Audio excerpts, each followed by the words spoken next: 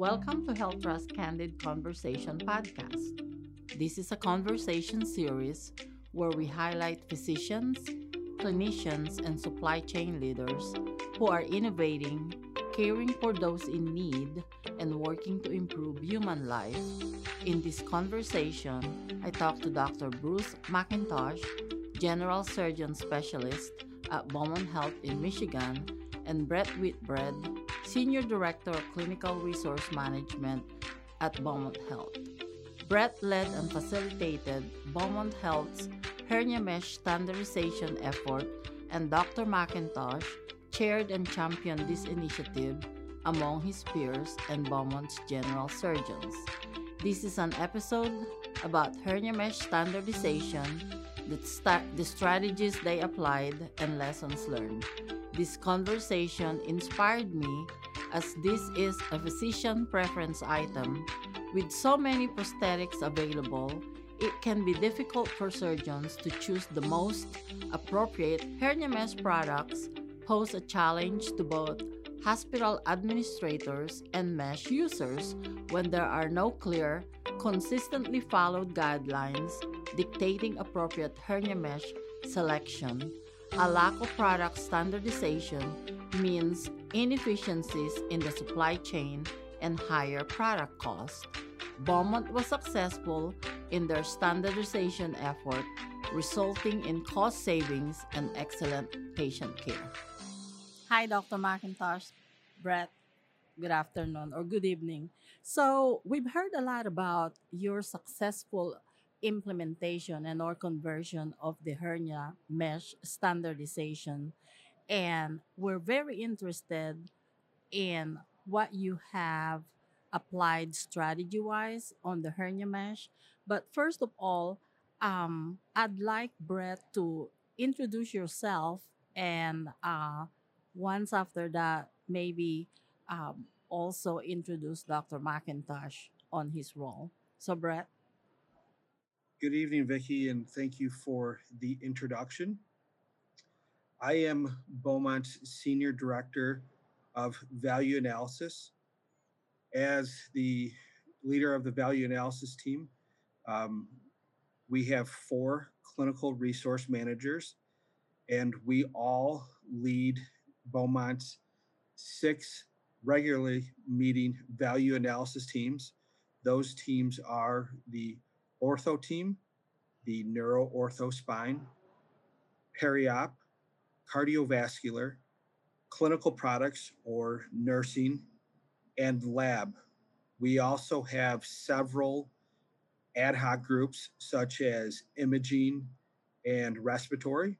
And on top of that, we frequently create subgroups where we don't have the appropriate representation on each regular value analysis team. We strive to be a fully clinically integrated value analysis team where we are reviewing clinical results, white papers in specific circumstances.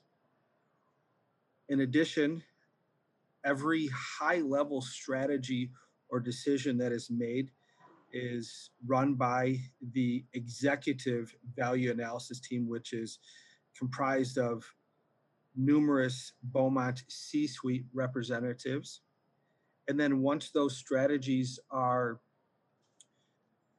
decided upon and finalized, it is the value analysis team's responsibility to implement those.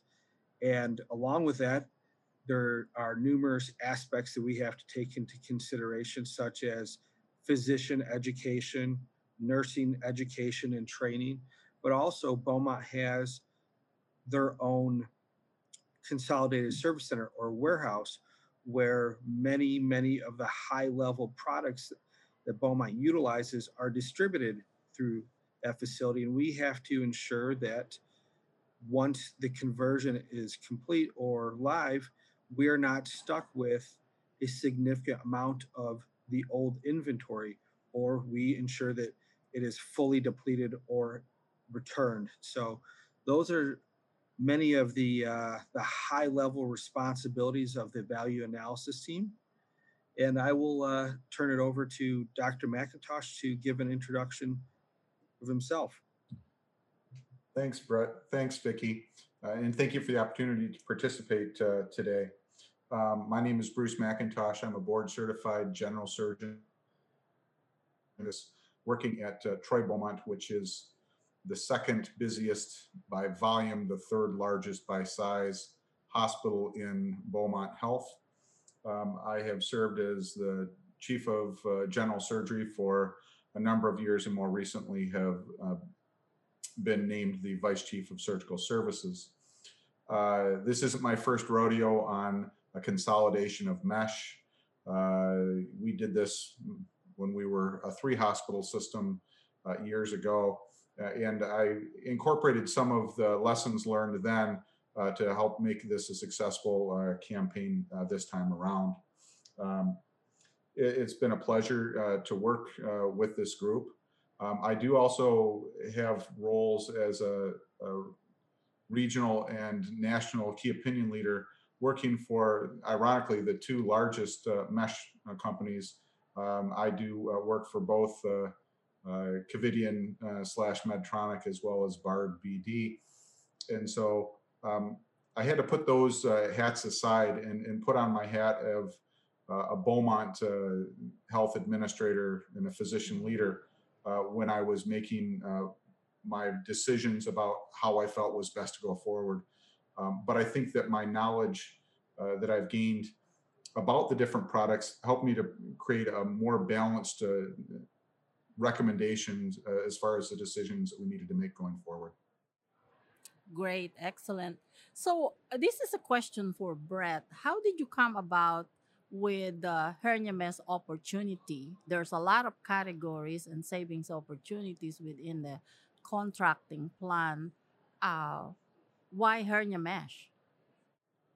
Good question, Vicky. So Beaumont is a fairly new member to Health Trust, and when we started the evaluation of hernia mesh, Beaumont was a member for about 2 years. So at that point in time, we really picked off the sole source categories that needed to be moved over or the low hanging fruit.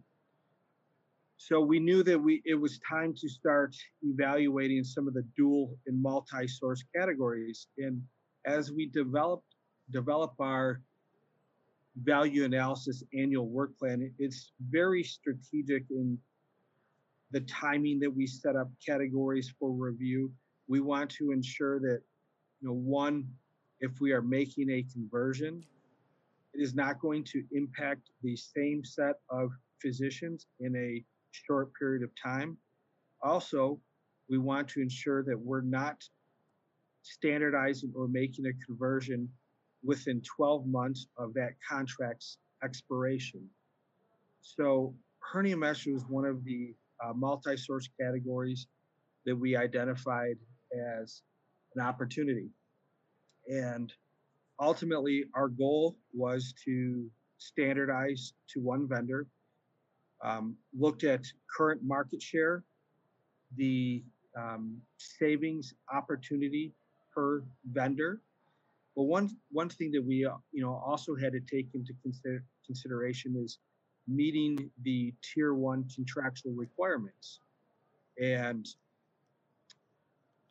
one thing that posed a challenge for Beaumont was that the BD Davol tier 1 requirements included a significant commitment to them for soft tissue biologics, whereas they had a very minimal current market share. Making that move on the mesh and the soft tissue biologics probably wouldn't have been the best strategy or decision. And we're not in the business of making bad decisions. So that is kind of where the opportunity originated and kind of the thought process that went into facilitating the review. Great, thank you, Brett. So, Dr. McIntosh, from a physician perspective, what makes the hernia mesh a unique or challenging category? Boy, there's lots of different aspects of that. First off, there are a lot of surgeons who are just passionate about the mesh they use. Quite frankly, some of the most passionate ones I find are the ones that aren't really educated about the properties of that given mesh, but that's just what they've always used is what you hear, or, that's what I trained with. But when you ask them more detail, they can't give it to you. And then the other end of the spectrum, you got the surgeons who really understand. And the reality is that hernia mesh is not a commodity, and each of the manufacturers is making mesh in multiple different categories. You mentioned that earlier, that there's lots of different hernia mesh isn't hernia mesh. There's all sorts of subsets within it. And we had to take that into consideration and look at the company that provided the best and the greatest number of matches to the materials that we have from some of the other vendors. Some of the things that we need to consider are what are the densities of the mesh, and with that, what's the associated burst strength? That becomes a big issue with all these lawsuits that you're seeing now, where they went to lighter and lighter weight mesh and ultimately got central failures because of not having enough core strength left. The material, there's polypropylene, polyester, and Gore-Tex or EPTFE. The porosity of the material, to name a few, and the surgeons that are doing more primarily hernia work, those are really important things to them. And so you have to be able to, when you're making a transition, make sure that you're accommodating all of those different surgeons. So that becomes a real challenge. Additionally, then there's some products that are proprietary, and none of the other manufacturers are going to be able to provide anything close to it. Examples of that are, the self-gripping ProGrip mesh that Medtronic has, and then the Echo deployment system that Bard Davol has. And so when you take that in a whole, there are lots of different people that you're trying to satisfy with lots of different mesh that they might use different ones in different applications. Most surgeons would, or at least the more experienced surgeons. And so the goal of this was to try and find a sole source vendor that could accommodate the vast majority of the needs of the surgeons. And then from there, have to figure out a way of negotiating in appropriate carve-outs when there weren't others available. And I think that we did a really good job accommodating those needs. Great. Thank you so much, Dr. McIntosh. So, Brett, you mentioned the strategy earlier regarding hernia mesh standardization. Did the team, your value analysis, peri-op value analysis team, uh, identify the implementation key milestone steps, or did it evolve as you worked through it? So implementation of the initiatives really kind of falls onto the responsibility of the value analysis team. And we we work very closely hand in hand with the physicians and the specific site OR directors.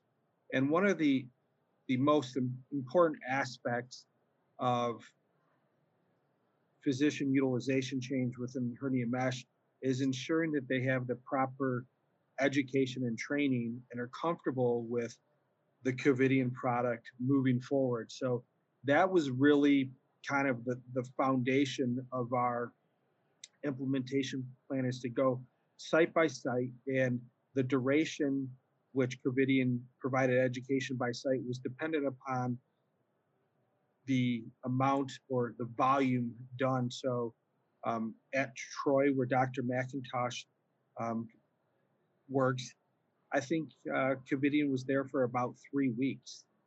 At Royal Oak, the busiest facility, I think that they were there for about 4 weeks. So that was really dependent, and we wanted to ensure that each physician was comfortable with the new product. And on top of that, as I mentioned earlier, inventory depletion from a supply chain perspective is very critical. So we worked through this process to, one, return inventory that we could to the competitive vendors, or we work with Covidian on, swapping out inventory. So, um, in terms of milestones, we were pretty successful in meeting the dates that we set throughout the process. Now, please keep in mind, it did take probably 3 or 4 months to get through. And that was with ensuring that each physician had the appropriate education, but also we had to take into consideration any delays associated with COVID. Hey, Right. Brett, if I can add a couple things, you're right. COVID was a really big issue for us. The other thing that delayed some of the transition from the smaller hospitals is that at some of the sites, the surgeons just weren't that busy. And so they might not have a ventral hernia on for 2 weeks. So the rep could be there for 2 weeks and never be able to go into a room and support a case. And so they ended up having to bounce back and forth a little bit. And it wasn't like they were in one hospital until completion and then moved on to the next. The reps were, for a period of time, having to leave Troy to go back to some of the other hospitals just because the surgeons finally had those kinds of cases. At higher volume hospitals like Royal Oak and like Troy, we didn't have those kinds of barriers. Great point, Dr. McIntosh. Thank you. So, Brett, how did you engage physicians and or surgeons and also the staff and get their buy-in that there is this initiative that you guys are working on? So, physician communication was the utmost important throughout this entire initiative, and having the support of Dr. McIntosh from the very beginning made the process much smoother. It gave the optics that it was less of a supply chain run initiative and maybe more so of a clinical initiative that's best for Beaumont's patients. But from the very beginning, engagement and communication were very important. We took many steps to ensure that. So at the beginning of the process, we pulled all the Epic data and tied the specific physician utilization to each case, and kind of took the 80-20 rule of to engage the 80% of the highest volume physicians, and we sent them a survey. And within that survey was to determine what aspects or components of the mesh were most important. And that's very similar to what Dr. McIntosh alluded to earlier.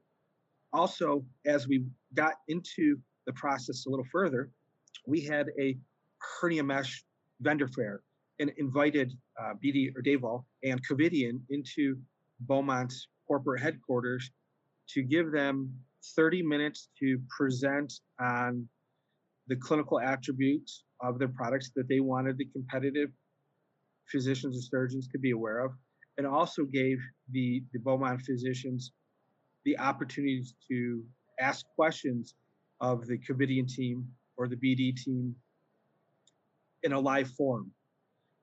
We had surveys for each physician that attended live to complete.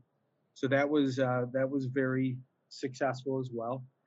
And then we took the information, the feedback back to the value analysis team along with the analysis and the metrics and the market share movement needed to achieve the tier 1 requirements for both vendors. And ultimately, the perioperative VAT voted to standardize to Covidian. So that was the essential approval process and what we did on the front end. And then on the back end, once it was approved, we sent out another physician survey asking the physicians what they felt the BD or Davols, the Ethicons, the Gores, what products should be on an exception list that Covidian did not have a clinical equivalent. So we developed an exception list. Then came the real communication aspect prior to the conversion. We communicated this out through Beaumont's Executive Value Analysis Steering Committee, where the change would be disseminated down from the C-suite. We went to all 8 hospitals, surgical services executive councils, and met face to face with them live and told them of the pending change so that the chiefs and the executive councils for each hospital could disseminate that communication. And then also, we sent out physician letters notifying the physicians of the pending change. So really try to focus on the communication and to over communicate. And then we moved into the staggered education schedule that we previously spoke about, is to ensure that each physician had the appropriate education prior to asking them to move their utilization. So, Brett, when you mentioned about those, you have engaged Beaumont's physicians, is it a targeted list or surgeons that's using hernia mesh are all included in your list? It really went back to that 80-20 rule. There's some physicians that come in and out of the Beaumont system, and they're really low volume, and they're doing single digit procedures a month. But we really focus on the higher volume physicians and ensure that their opinion and input was heard throughout this entire process. Great. Dr. McIntosh, you have chaired the hernia mesh standardization, and as the physician champion, how did you handle physician pushback? Pushback is always a challenge, and Brett talked about one of the big things is you have to allow carve outs. No company, I don't care what product line we're talking about, probably has the best of everything for every subset. And that certainly was the case here. But when you looked at our contractual threshold at 80%, if we could identify that there were some products that we knew that we weren't going to win on, and we agreed to carve those out and got that written as a carve out, it made it much easier to maintain our contractual threshold at 80%. Yes, we're paying probably excess price on some of those items. But over the course of time, what I've found is that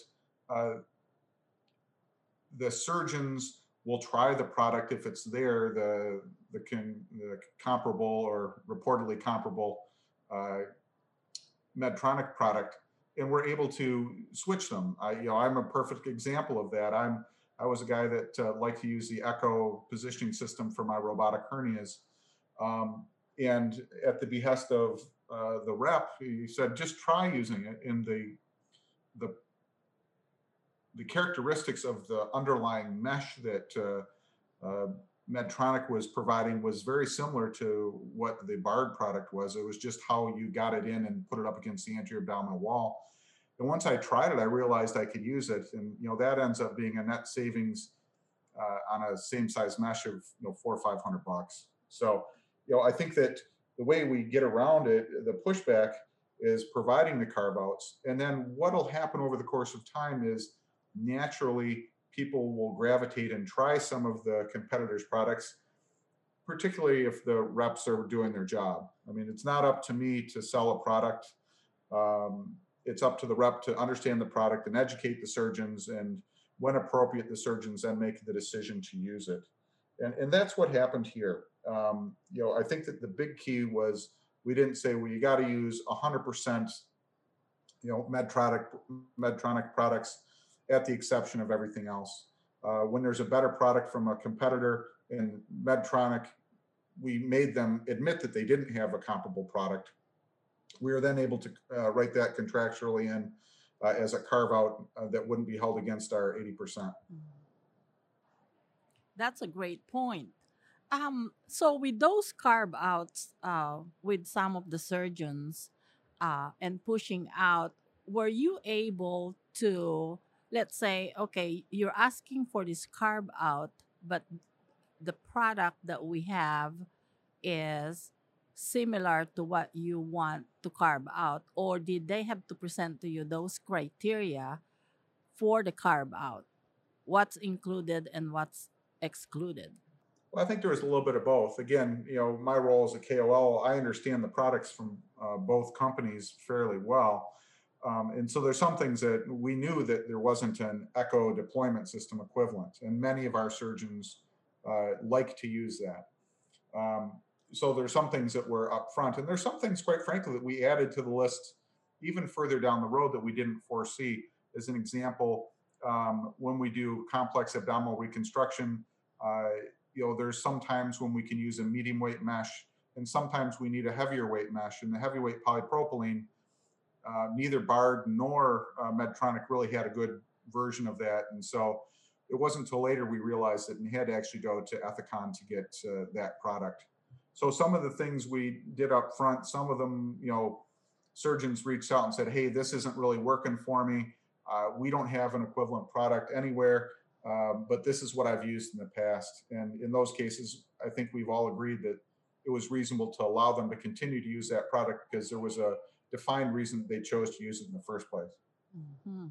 And Vicky, in the establishing the exception list, when we distributed a survey to ask the physicians what they felt were proprietary products, many of those products that are now on the exception list today came through at 80, 90% of the physician response. So if that's the scenario, we have a pretty good understanding that those should be included and that there's no equivalent that Covidien provides. I see.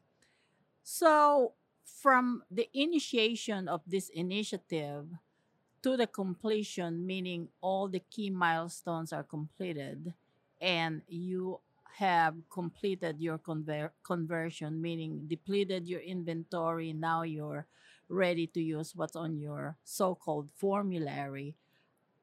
How long did that take before you measure your realized savings? And I guess before measuring the realized savings, are you tracking the progress of your conversion? I can touch on that, Dr. McIntosh. So from the onset of starting the initial physician survey that was distributed out based upon the material preference of materials to the go live or the final go live at Troy for conversion purposes, we're looking at probably 15 months. And some of that it was COVID impacted as value analysis was shut down for about 3 or 4 months to focus on COVID related issues. But yeah, probably about 15 months. And we started measuring contractual compliance once 3 or 4 sites went through the education process.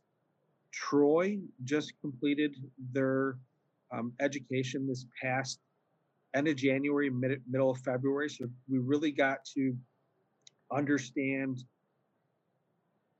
total system wide compliance about March. And the results are really, really impressive. So the Covidien Tier 1 requirement is 80%. We're averaging somewhere in the range of 93 to 95% compliant Covidien utilization. Really, really small amount of BD utilization still remaining within the system. Wow, that's an excellent result. Yeah, Brett, if I can just dovetail on that, um, that part of the reason that Troy was delayed is that our hospital was traditionally the highest BARD utilizing hospital in the system. And that's probably more my fault than anyone else's. Um, so we were designated to be the last hospital so that we could spin down all the product that was in the warehouse. So we were kind of left as the sole BARD hospital until we burned through as much of the material as we could. And once we got down below a certain threshold, then it was like, okay, it's time to pull the trigger for Troy. I'm proud to say that the first month that we went live with our conversion, we met the 80%, and we haven't looked back since then. And I think that speaks to the surgeons at Troy, and they're willing to be open-minded, and more globally to the surgeons in Beaumont Health, and they're willing to be open-minded about these opportunities for saving and understanding that a hospital-physician relationship is symbiotic. We rely on the hospital, and the hospital relies on us. And if we drive the hospital broke by spending money on really expensive mesh, we're not going to get the other things we need to be able to practice and provide good care for our patients. I think Beaumont Health and my hospital at Troy is a perfect example of how when we work together, we both have greater success. That's an excellent point, Dr. McIntosh. And Excellent Vicky, point. if I could add one thing here, I think the overall success of this project is attributed to having physician leaders guide the process, ensure that we're not making bad decisions, following their recommendations, the recommendations for communication. I think that the success is directly attributed to the input that they have provided. And we really try to mimic this process with other physician preference items that are being reviewed. Work with physician champions, identified subject matter expert subgroups that can opine on the clinical benefits of these contracts and the products, and see truly what the differences are in the products. Can one vendor cover the complete anatomy or all procedures? That's a great point. So this is a question for you, Brett. You have mentioned about your compliance tracker, and you have full implementation happened in March, if I remember correctly from what you mentioned earlier. At what point in time, when are you going to stop tracking the conversion progress? So in terms of compliance, we're already tracking it, and we report out on it monthly. So a compliance report goes out to the entire perioperative VAT, the executive value analysis committee, which is the C-suite members, hospital presidents, CMOs, chief operating officers get the monthly compliance reports, and they can see where their site sits in terms of compliance, but also it has the non-compliant utilization as well. Although minimal, want to ensure that those conversations can be had if needed. In terms of realized savings, we'll probably start measuring realized savings 6 to 9 months down the road once we have complete run rate and the competitive inventory work throughout the system. I think that occurred in March, April as well. That's great timeline. You mentioned earlier, Brett, about the non-compliance. When you're measuring your conversion progress and you notice that there is non-compliance, how do you then address that, and when do you involve Dr. McIntosh? So one thing that we have to be very cognizant of is Beaumont in the perioperative vet approved the strategy at 80% compliance. Yeah, it's great to be, in the mid 90, but that also leaves 20% utilization for non-compliant products. And as long as we're meeting that 80%, it's difficult to have those conversations in our perspective when we sold it as, we have to meet this 80% threshold. This is the amount of business that we would have to move. And since we're sitting at, mid 90s right now, in my perspective, we shouldn't be asking those physicians to move their utilization unless it's egregious. Yep, you met your goal and just keep up with that good work. One thing I learned from a couple of conversions. So the first conversion that I was involved with, we didn't have a sole source or a primary source. And this was, gosh, like I said, a long time ago, probably 12 years ago. And so we looked at every SKU that we had on the shelf from all the vendors, and we asked each of the vendors to provide an RFP for what's their equivalent product and their best price. And at that time, Bard really had a better complement of different mesh available based on the technology of the day. And Royal Oak went with a top-down approach, and I went with a bottoms-up approach to making conversion. I went to each of my surgeons and I said, hey, here's the situation. Do you think you can make this work? And when you explained it in those terms, every surgeon wants to be the guy who can step up because that's how surgeons are wired. And we had great success. At Royal Oak at the time, they did this is what you're gonna use. And you can imagine how well that works because surgeons like to be asked to do something, not told that they have to.